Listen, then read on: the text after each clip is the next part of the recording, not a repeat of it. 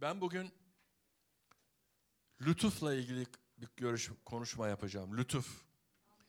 Lütfu bu kadar kısa zamanda paylaşmak mümkün değil. Ama ben birkaç ayeti okuduktan sonra asıl bir konuya değineceğim. Bu konu uzun zamandır benim yüreğimde. Bunu paylaşmak istiyorum. Amin. O zaman ilk önce Efesler 2. bölümü açalım.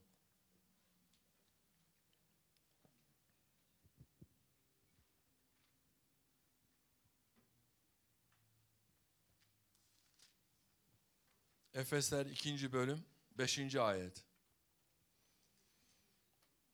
4 ile 5'i beraber okuyorum.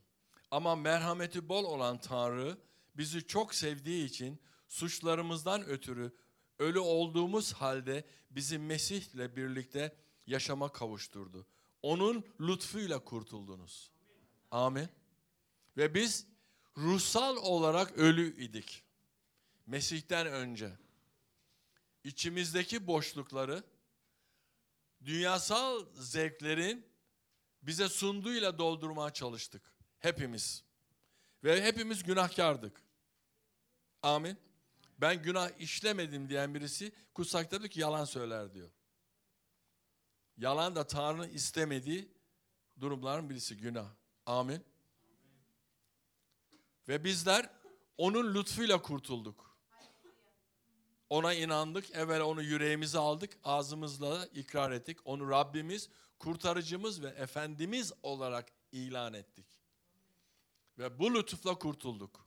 Bir ücret ödemeden, bedava, ücretsiz bir lütuf aldık Rab'den. Amin. Bazen size diyecekler ki ya ben seni eskiden tanıyorum. Şabo'nun eski bir arkadaşı görecek. Ya Şabo ben seni tanıyordum eskiden. Şabo şöyle, o tanıdığın Şabo öldü. O Şabo rahmetli oldu. Göçtü. Ama şu anda baktığın yeni bir Şabo. Sevinçle dolu, bereketle dolu, aile reisi Şabo. Belki de biz onun cenazesine katıldık ama farkında değiliz. Belki ruhsal olarak katıldık eski Şabo'ya. Ben de öyle. Bana da söylüyorlar bazen ya sen farklı oldun. Hiç yaşını göstermiyorsun. Tahmin edemiyorlar yaşımı falan. Diyorum ki o tanıdığınız insan öldü. Çok yorgundu. Kaldıramadı bu dünyanın yükünü. Ben en iyisi gideyim buradan dedi gitti. Ben onun yerini dolduruyorum. İkiz kardeş gibi de onun ismini aldım diyorum. Bakıyorlar böyle saf saf anlamıyorlar. Derler ya jeton düşmedi diye klik klik. Bazen böyle esprileri anlayamıyorlar. Biz değiştik farkında mısınız? Yaptığımız konuşmaları şeyleri insanlar anlayamıyorlar. Bir insan nasıl değişir, nasıl ölür falan gibi düşünüyorlar. Çünkü insanlar genelde ölümü fiziksel olarak düşünüyorlar değil mi? Herkes bir gün ölecek fiziksel olarak onu düşünüyorlar. Amin. Ve biz Tanrı'nın lütfuyla özgür olduk, kurtulduk. Ve bugün burada o lütfun altında olduğumuz için buradayız. Amin. Diyorlar ya biz farklıyız, dünyada yaşıyoruz ama dünyadan değiliz. Bunun tek sebebi var. Bir lütuf armağanın altındayız biz. Harika bir armağan. Rab tarafından ödendi ve o paketi biz aldık. Ne diyoruz? Bu benim özgürlük paketim. Bu benim lütuf paketim. Amin. Kolosyalılar 1:6.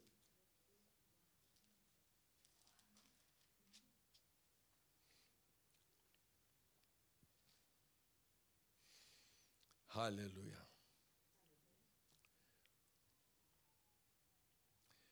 5 ile 6'yı okuyorum. İmanınız ve sevginiz göklerde sizin için saklı bulunan umuttan kaynaklanıyor. Bu umudun haberini gerçeğin bildirisinden, size daha önce ulaşan müjdeden aldınız. Müjde, parantez içinde iyi haber, onu işittiğiniz ve Tanrı'nın lütfunu anladığınız günden beri aranızda olduğu bütün dünyada da meyve vermekte, yayılmaktadır. Amin. İşte onun için biz Nehir Kilisesi olarak her yerdeyiz. Sokakta, evlerde, kafeteryalarda, otobüslerde, şehir vapurlarında, ev ziyaretlerinde, yani aklınıza gelebilecek her yerde biz varız. Niye? Çünkü müjdeyi biz aldık. Biz müjde sayesinde kurtulduk. Müjde iyi haber demek. İyi haber de insanı ne yapar? Sevindirir. Sevindirir. Amin. Sevindirir. İyi haber sevindirir. Kötü haber duyduğu zaman insanın suratı asılır. İyi haber duyduğu zaman gevşer insanlar, değil mi? Yüz kasları da gevşer. Haleluya. Rahat olun, rahat. Rahat. Çok ciddi gözüküyorsunuz, rahat. Lütüf İsa Mesih'in aracılığı ile sergilediği huzur ve sevinçtir. O verdi bize onu. Hak etmediğimiz halde bizi sevdiği için, bize ulaşmak için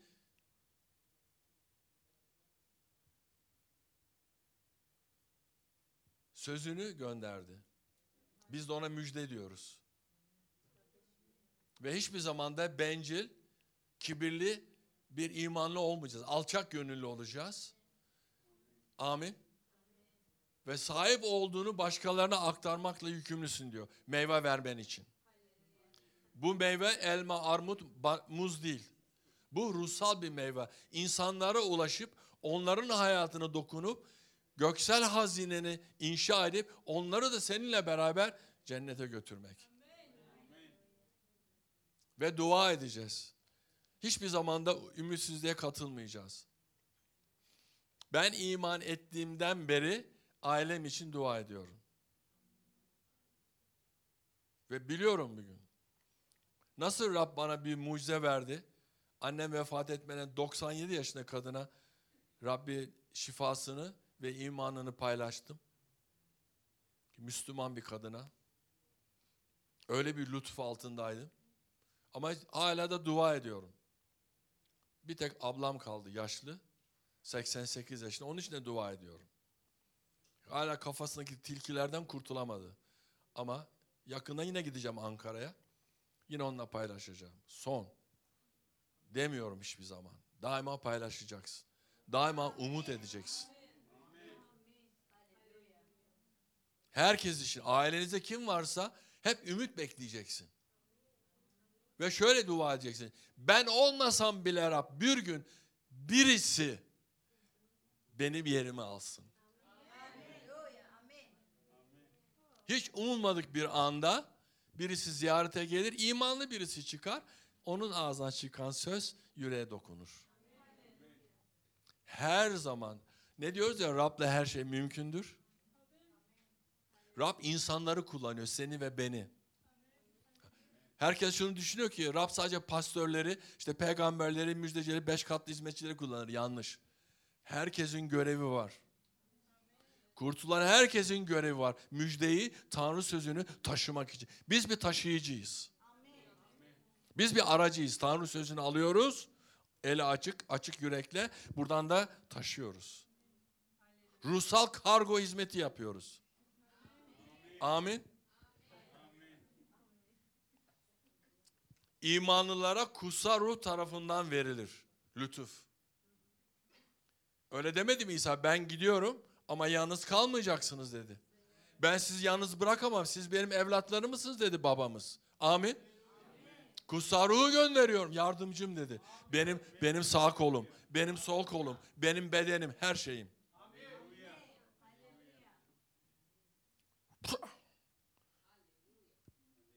Lütuf beraberinde imanlıya merhamet, bağışlama ve Rabbin isteklerini yerine getirme arzusu ve gücü sağlar.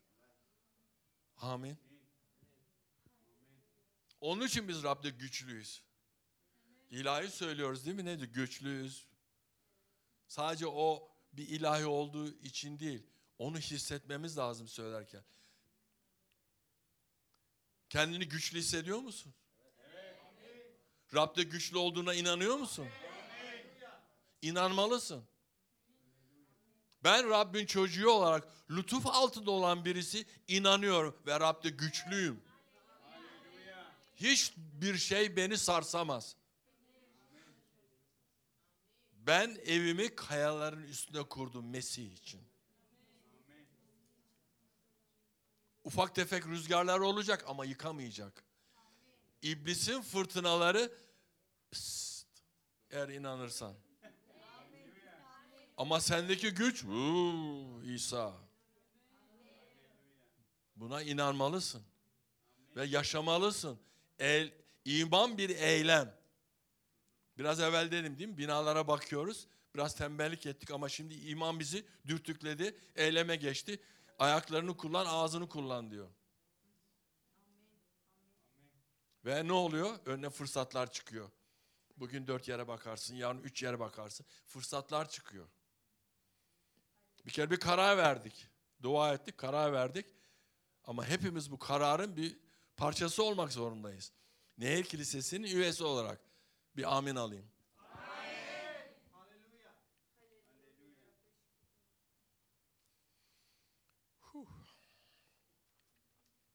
Rabbin isteği nedir? Rab bizim yürekten iyi bir yaşama sahip olmamızı istiyor. İnsanları seven,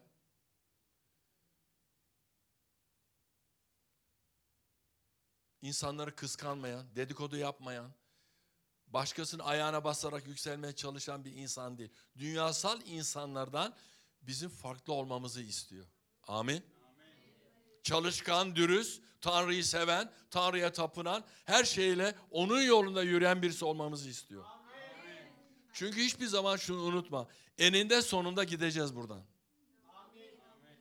Amin. 1. Timoteus, çıplak geldik, çıplak gideceğiz.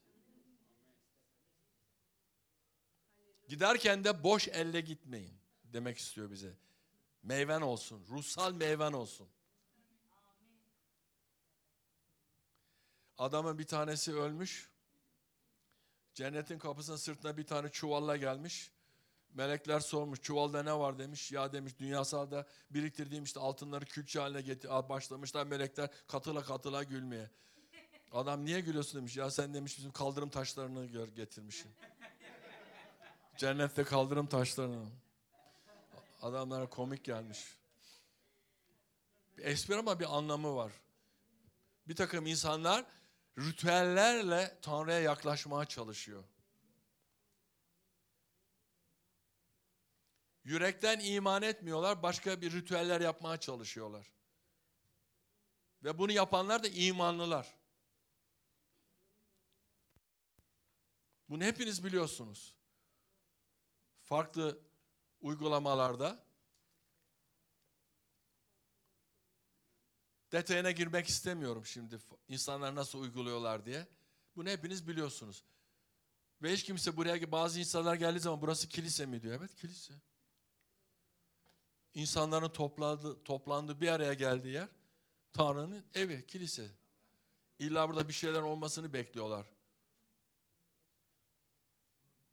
Resim, havarilerin resimleri, mum yakmak için bir köşe, diz çökecek bir şey falan böyle.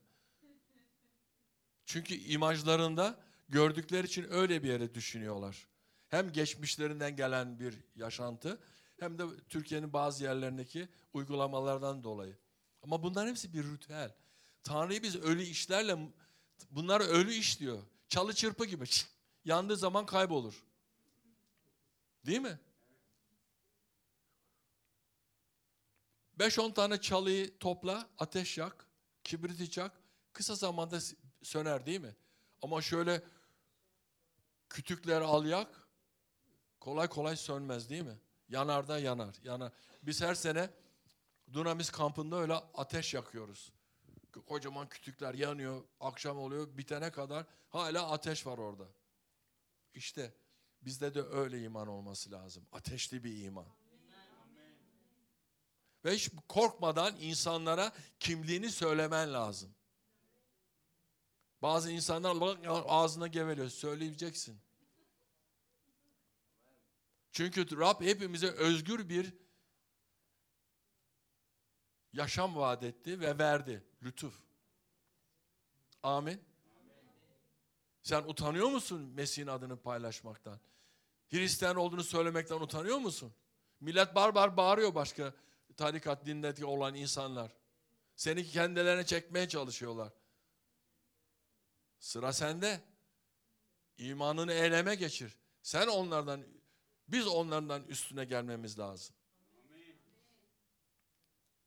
1. Korintiler 15. Daha ben mesaja başlamadım, onu söyleyeyim. Bu ön tarafta sunulan böyle şeyler, çerezler. Asıl mesaj daha güçlü olacak. 1. Korintiler 15-10. Ama şimdi neysem Tanrı'nın lütfuyla öyleyim. Onun bana olan lütfu boşa gitmedi. Elçilerin hepsinden çok emek verdim. Aslında ben değil, Tanrı'nın bende olan lütfu emek verdi diyor Paulus. Ama şimdi neysem diyor, Tanrı'nın lütfuyla öyleyim. Yani İsa'ya geldikten sonra o lütuf altında değiştik, ben öyleyim diyor. Onun bana olan lütfu boşa gitmedi. Nasıl boşa gidebilir ki? Öyle bir lütuf ki, öyle bir armağan ki. Sahip olduğun şeyi kaybetmek istemezsin. Amin. Onun bana olan lütfu boşa gitmedi. Elçilerin hepsine çok emek verdim. Aslında ben değil, Tanrı'nın bende olan lütfu emek verdi. Biz hiçbir şeyi kendimize kredi olarak alamayız. Sahip olduğumuz, yapmak istediğimiz her şey Tanrı'nın lütfu, onun yardımıyla oldu. İsa Mesih bizim ilkimiz. Hayatımızın merkezi İsa Mesih. Amin.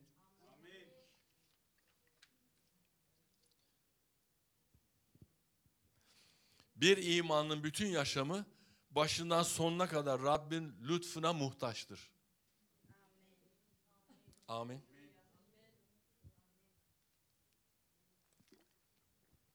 Ben Tanrı'nın lütfunu aldım diye yan gelip yatamazsın.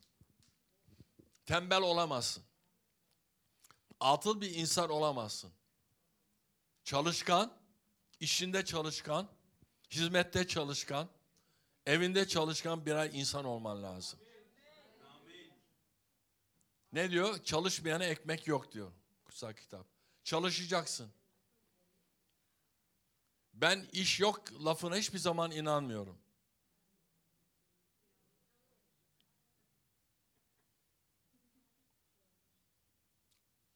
Eğer biz 8-10 yere baktıktan sonra pes etseydik, Tanrı hiçbir zaman bize yeni yeri sağlamazdı. 1 değil 10 kapıyı tıklayacaksın. 10 oldu 100. kapıyı tıklayacaksın. Bilmiyorsun Rab seni nerede, nereye yerleştirecek. Amin. Bu lütuf karşılıksızdır. Bizler bu lütuf altında dua etmeli, itaatkar olmalı ve Mesih'te olgunlaşmalıyız. Biz olgunlaştıktan sonra ruhsal meyvemizi verebiliriz. Onun için de çok çaba göstereceğiz. Tanrı sözünü okuyacağız. Amin. Üstüne derin derin düşüneceğiz. Oradan kendimize pay çıkaracağız. Acaba bu ayette ya da bu toplantıda bu paylaşıldığı zaman bu söz benim için ne anlama geliyor? Nasıl bende bir uyarı var? Neyi nereye yerleştirip değiştirmem ve düzeltmem geliyor diyeceksin. Hiçbirimiz tam olmadık. Olmaya çalışıyoruz. Bir tek mükemmel kişi var, Mesih'imiz. Amin. Amin. Tanrı'nın lütfu arzu etmeli ve gayretle aramalıyız. Her şeyde karar vermeden evvel Rab sen bu konuda ne düşünüyorsun? Ondan bilgelik almalıyız. Yanlış adım atmamalıyız. Çünkü Tanrı bizim üzülmemizi istemiyor. Biliyor ki biz hep yanlış adım attık ondan evvelki yaşantımızda. Hatalar yaptık. Ama şimdi artık değiştiğimize göre onunla beraber bu yaşantıda ona danışmalıyız. O iyi bir danışman. İyi bir öğretmen. Bizim de iyi bir öğrenci olmamızı istiyor. Ev ödevimizi iyi yapmamız lazım. Dua etmeliyiz ve gerçek anlamda Rabbe yaklaşmalıyız. Derdimizi, düşüncelerimizi söylemeliyiz ve sabırla beklemeliyiz. Telaşa gerek yok. Hiç yok. Sabırla bekleyeceğiz. Belki bir hafta sonra cevap gelecek. Belki bir hafta sonra gelecek. Hiç bilemez.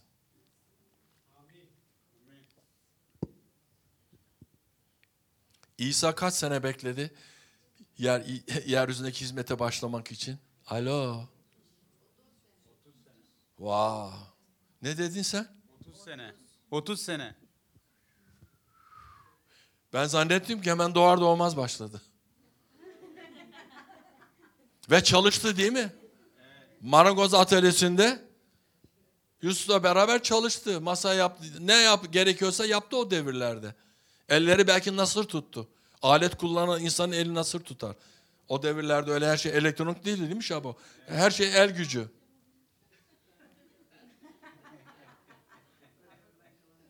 Niye gülüyorlar? Sen yeni değil.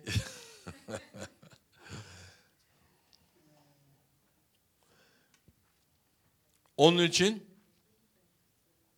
Tanrı'nın lütfunu arzu etmeli, gayretle aramalıyız. Onun için sözü okumalı, üzerinde çalışmalı ve uygulamalıyız. Şimdi gelelim asıl mesajıma. Şunu sormak istiyorum herkese. Lütufun sınırları var mıdır?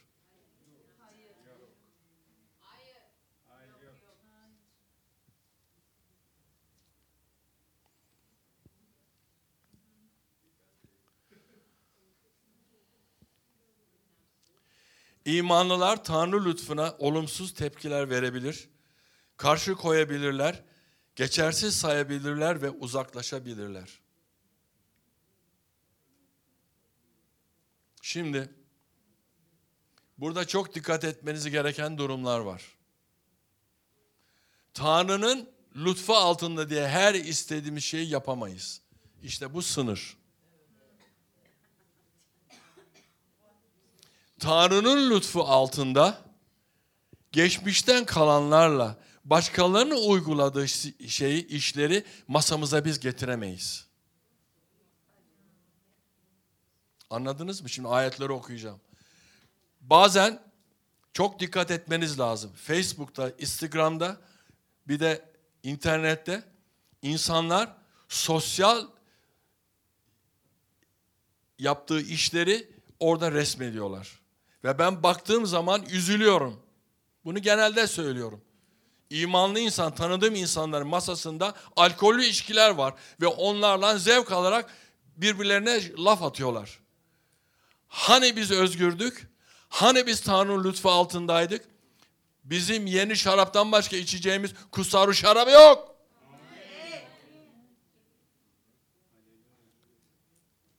Seninle uygun olmayan insanlarla masaya oturamazsın. Biraz sert konuşuyorum. Ve ben üzülüyorum. Niye diyorum yani biz kötü örnek oluyoruz? Rab bize harika sofra hazırladı değil mi? Rabbin sofrası diyoruz.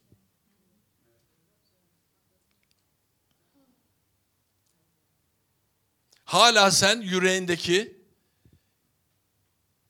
o çalı çırpıları lütfuyla beraber, Tanrı ben lütfu altındayım canım, Tanrı bağışlar. İyi. Diyemezsin. Tanrı korkusu olmayan bir imanlı tökezler. Hepimizde Tanrı korkusu olmamız lazım. Adım atarken düşünmemiz lazım. Acaba ben Tanrı'mı incitiyor muyum? Acaba ben kutsal ruhu burada incitiyor muyum? Adam tarladan mal getirdi ama yüreği kötü olduğu için Tanrı kabul etmedi. Acaba bizim yüreğimiz çürük mü?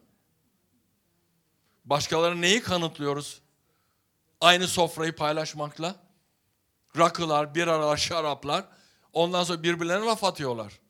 Ve bunları sosyal medyaya koyuyorlar. O zaman insanlar bizi arayıp soruyorlar. Hristiyanlıkta şarap, alkol içmek var mıdır? Niye mi insanlar içiyor diye. Al bakalım cevabını ver.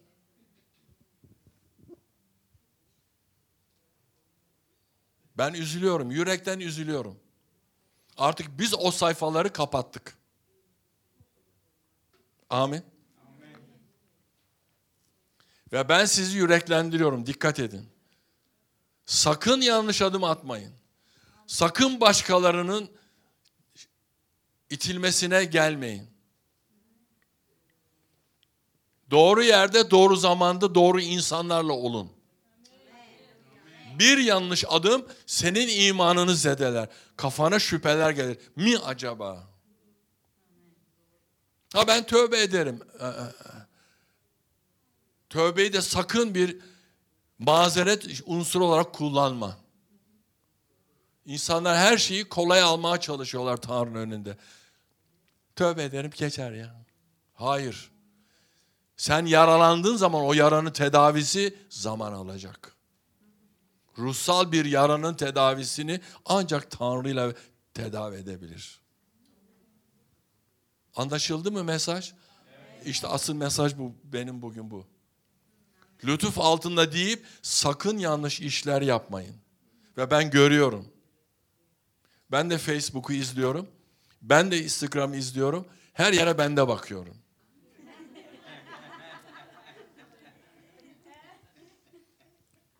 Biliyor musunuz bizim kilisemizde çok insanı biz evlendirdik.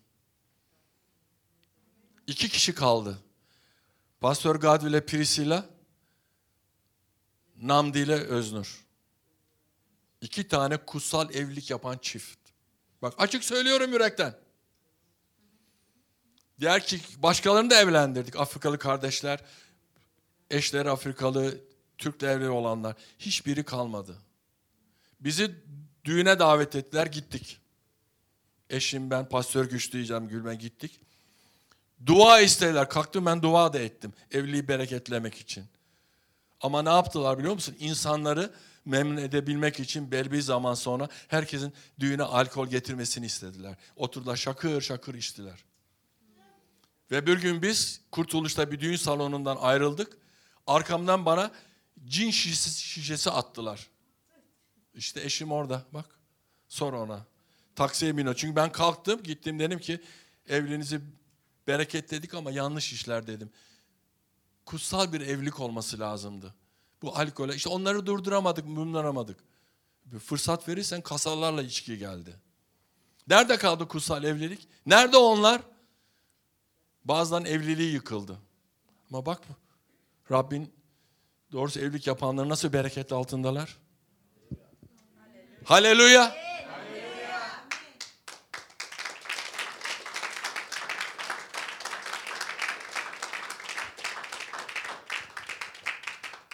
Yüreğim onun için sızlıyor. Tanıdığım insanların öyle bir şey yapmaları beni üzüyor. Yani hiç mi Tanrı korkusu yok? Hiç mi Tanrı sözünü bilmiyorsun? Kilisede görev yapanlar nasıl oluyor diyorum ya. Nasıl yani bunda kutlama yapıyor biliyorsun? Nasıl Tanrı istemediği bir şey yapabiliyorsun? Efesler 5:19'da ne diyor ya? Yazıyor. Putperestler sarhoş olma. Her şeyi yazıyor. Hiç onu okumadın mı? Yahut da okumak mı istemiyorsun? Var mıymış sınır? Var. Tanrı'nın istemediği şeyleri lütuf altında yapamazsın.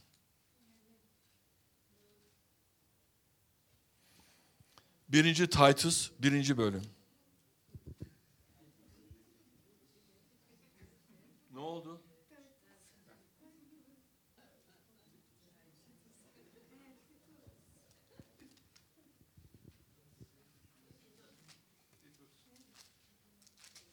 Birinci Titus.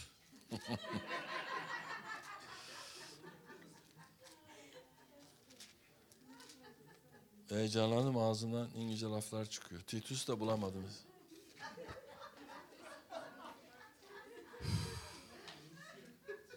Yok, iyiyim. 1. Tütüs 1:15.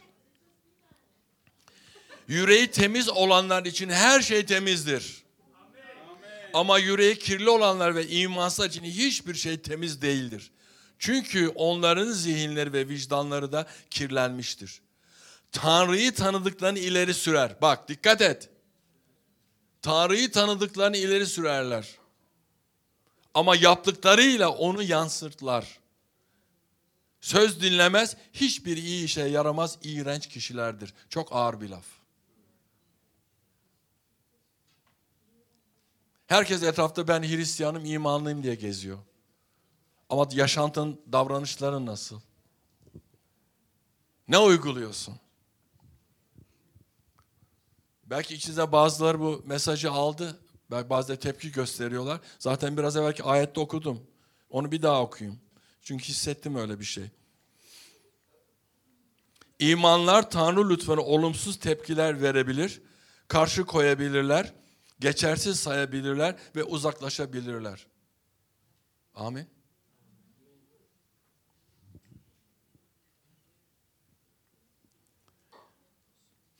Haleluya. Benle beraber misiniz hala? Evet. Ben sizi seviyorum, ben neşeliyim. Sadece sizleri uyarıyorum. Çünkü bunu söylemem gerektiğini hissettim ben. Rab bana bu mesajı verdi. Benim lütfumu yanlış kullanıyor, kardeşleri uyar dedi. Açıkça söylüyorum yani.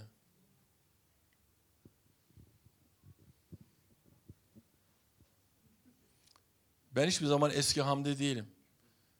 İman ettiğim andan 96'dan sonra tamamen değiştim. Elimi ne hiçbir şey sürdüm, ne ağzıma bir şey aldım. Onun için daima Tanrı'nın lütfu, bereketi, lütfu altındayım. Bu kilise nasıl kuruldu? Pastör, gücü ve gülben. Düşünün bunları. Bir Tanrı'nın lütfu altında oldu bunlar. Ve sizler buraya o lütuf altında geldiniz. Bizim bir ailemiz oldunuz. Eğer biz yanlış işler yapsaydık Rab onu yapar mıydı? Bak Türkiye'deki diğer kiliselerin haline. Siz bilmiyorsunuz belki çoğunu. Ama ben Türkiye Protestanlar Birliği'nin söylüyorum. Bir üyesi bu kilise. Ve katıldığım toplantıda insanların ne olduğunu görüyorum. Hala uyanış için dua ediyorlar. Uyanış duayla gelmez. Uyanış sende başlarsa gelir. Duanın farklı yönleri var. Rab uyanış gönder. Uyanış yok. Öyle uyanış Tanrı göndermez. Sen uyanacaksın evvela. Tanrı'nın istediği gibi yaşarsan uyanış senin içinde başlar. Sende olmayanı veremezsin dışarıya. Eğer ben yanlış bir şeyde olsaydım Tanrı bugün beni burada konuşturmazdı. Anlatabiliyor muyum? Bugün konuşamazdım. Durdururdu beni. Vermezdi böyle bir mesajı. Çalıştım ben bu mesajı. 1. Petrus 5'e 5 diyor ki Tanrı kibirlilere karşıdır ama alçak gönüllülere lütfeder.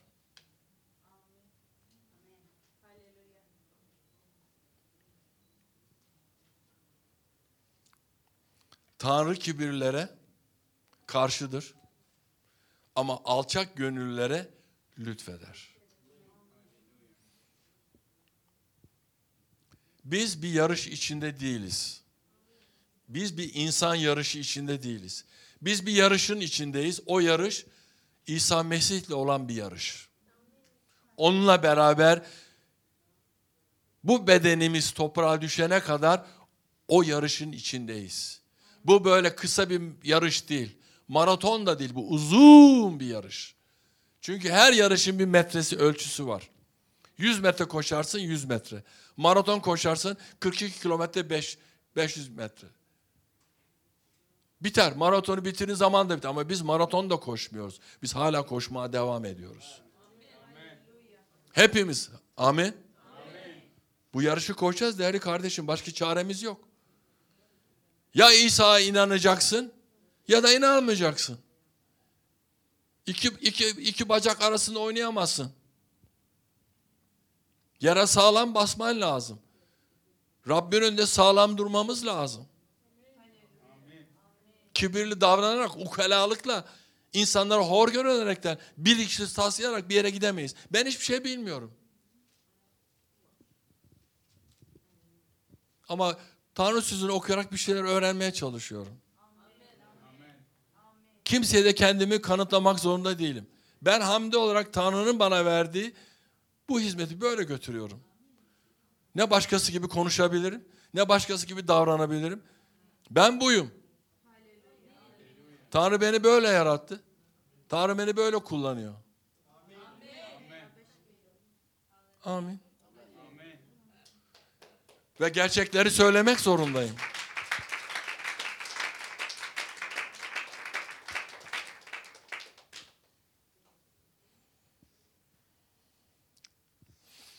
Aslında bir mesaj daha paylaşacağım. Toplantı bittikten sonra, canlı yayını kesildikten sonra. Bugün 2 tane büyük mesajım var. Ama yayın kesildikten sonra özel ayrılmayın, sizinle paylaşacağım. Amin. Amin.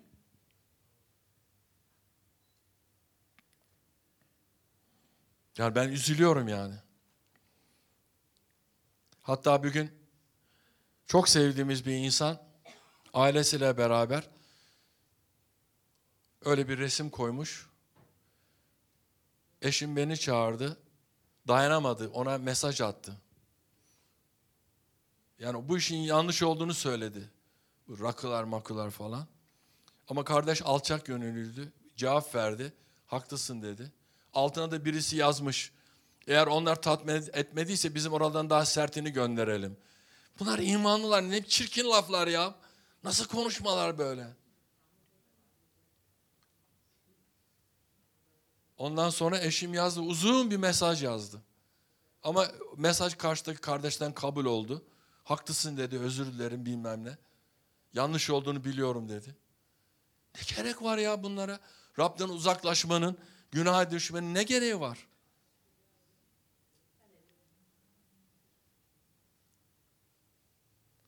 Toplantı oluyor. Çok kimse soruyor. Niye Nehir Kilisesi'nde çay kahve yok? Olmaz. Olmaz. Biz hiç çay kahveyle büyümedik. Biz Tanrı sözüyle büyüdük. Toplantı oluyor insanlar. Hemen çay kahveye gidiyorlar. Toplantı salonunda 30 dakika konuşma. Aşağıda lak lak 2 saat konuşma. Boş konuşmalar. Ya Tanrı'nın evinde Tanrı sözü paylaşılır. Tanrı'nın evinde Tanrı'nın mesedişi alınır. Tanrı'nın lütfu alınır. Tanrı'nın bereketi alınır. Daha ne söyleyeyim ya? Daha ne söyleyeyim? Daha ne söyleyeyim? Daha ne söyleyeyim?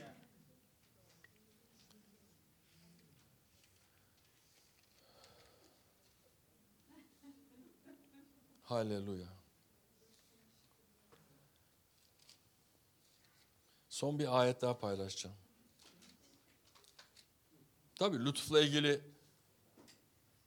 böyle yarım saatte, 1 saatte olacak bir konu değil lütuf. Baştan başa kutsal kitaptaki lütufla ilgili ayetlere bakarsanız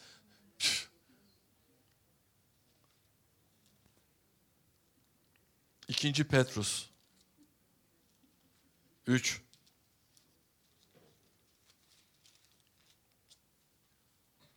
18.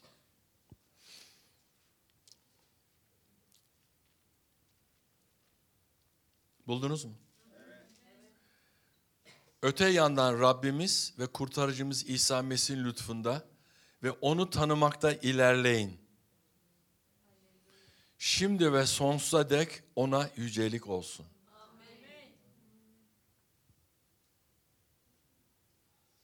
Öte yandan Rabbimiz ve kurtarıcımız İsa Mesih'in lütfunda ve onu tanımakta ilerleyin. Şimdi ve sonsuza dek ona yücelik olsun. Amin. Ve amin diyor. Çok değerli bir lütfa sahibiz değerli kardeşler.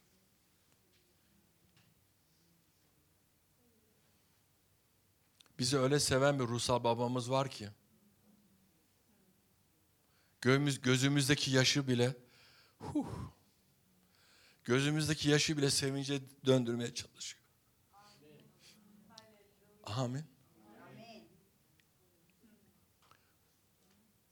Her ne kadar doğal anne ve babamızdan gördüğümüz sevgi olsa bile, ama onun gösterdiği bir lütuf var ya, o sevgi var ya,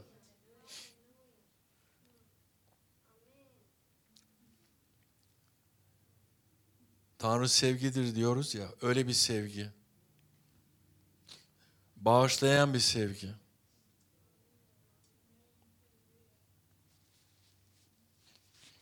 Her fırsatta bizi sevdiğini söyleyen bir Rabbimiz var. Lütfen ondan uzaklaşmayın. Rab'de kalın. Sizi hiçbir şey yolunuzdan saptırmasın. Devamlı dua edin. Düşmanınızı bilin. Tanrı sözü sizin en güçlü silahınız. Ona sarıldığın müddetçe, onu yüreğine aldığın müddetçe ve onunla yaşadığın müddetçe sana hiçbir şey dokunamaz.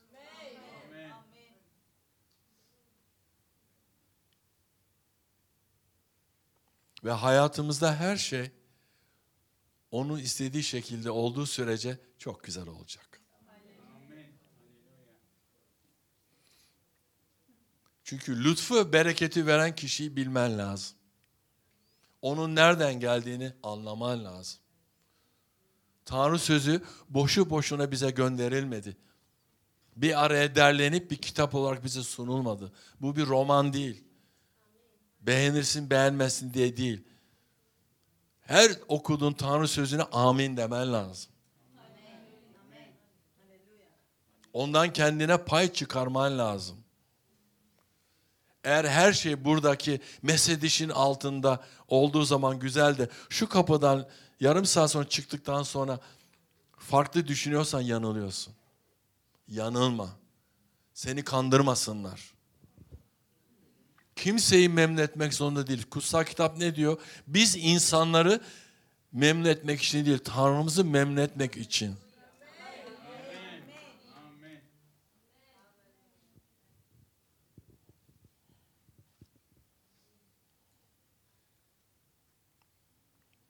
Her adım atarken düşünmemiz lazım. Acaba Rabbim bu konuda ne düşünüyor? Yanlış mı adım atıyorum? Yanlış mı karar veriyorum? Acele mi ettim? Aman Rab sen koru beni. Sözünü göndermiştin. Senin koruman altındayım. Bekliyorum Rab. Senden cevap gelene kadar bekliyorum. Bekleyeceksin.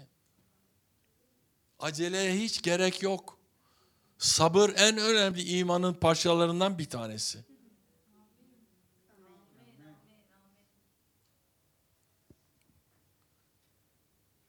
Yani imanlı kardeşler öyle büyük hatalar yapıyorlar ki ben üzülüyorum, bizim kilisemizde dahil.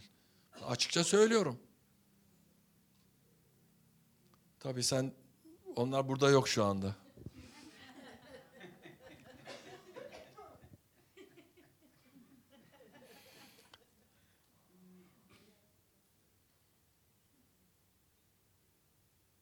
Rab hepimizi seviyor. Hiçbirimizi ayırt etmiyor. Hiçbirimizin birbirimizden bir üstünlüğü yok. Sen şöylesin, sen böylesin. İşte sen şu renksin, bu renksin, zayıfsın, şişmansın, güzelsin. Yok. Tanrı hepimizi harika olarak görüyor. Bizi Tanrı çocuğu olarak görüyor. Büyük bir ailesi var, milyarlarca. Ve herkesi ismini biliyor. Yaşadığımız yeri, yüreğimizdeki düşüncelerimizi, buradaki neler oluyor, fırtınalar, her şeyi biliyor. Ama biz fırtınaları ve durumları onun lütfuyla çözebiliriz. Panik yok. Sızlanma da yok, şikayet de yok. Amin. Ve biz Rab'de kaldığımız sürece alçak gönüllü, biraz evvel okudum değil mi?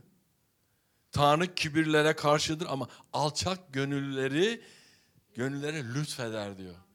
Biz alçak gönüllü olduğumuz sürece bütün Tanrı'nın lütfu bize gelecek. İşimizde, evimizde, ailemizde, çocuklarım, her şey onun lütfu altında olduğu sürece biz bir Bütün olacağız, bütün.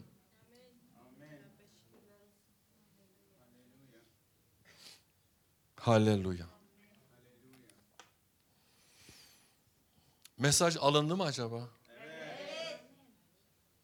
Başka ne söyleyebilirim ki? Eğer lütfa başlayacak olursak alfabeye gitmem lazım. L harfinden başlamam lazım bütün ayetleri. Lütfu çok güzel, harika, ücretsiz. Aldık bunu. Ama sahip olmalıyız. Amin. Lütfa sahip olmalıyız. Ve bizi yanlışlıklar yapmamızdan koruyacak. Ama ona fırsat vermeliyiz Rabbe. Rabbin lütfunu kendi isteğimiz, düşüncelerimizle yorumlayamayız. O beylik laftan da kurtulun şu dilinizi, yüreğinizi. Rabbin lütfuyla her şey yok. Rabbin lütfuyla her şey okey değil. Rabbin lütfuyla yapacağımız şeyler var. Rabbin lütfuyla yapmayacağımız şeyler var. Amin.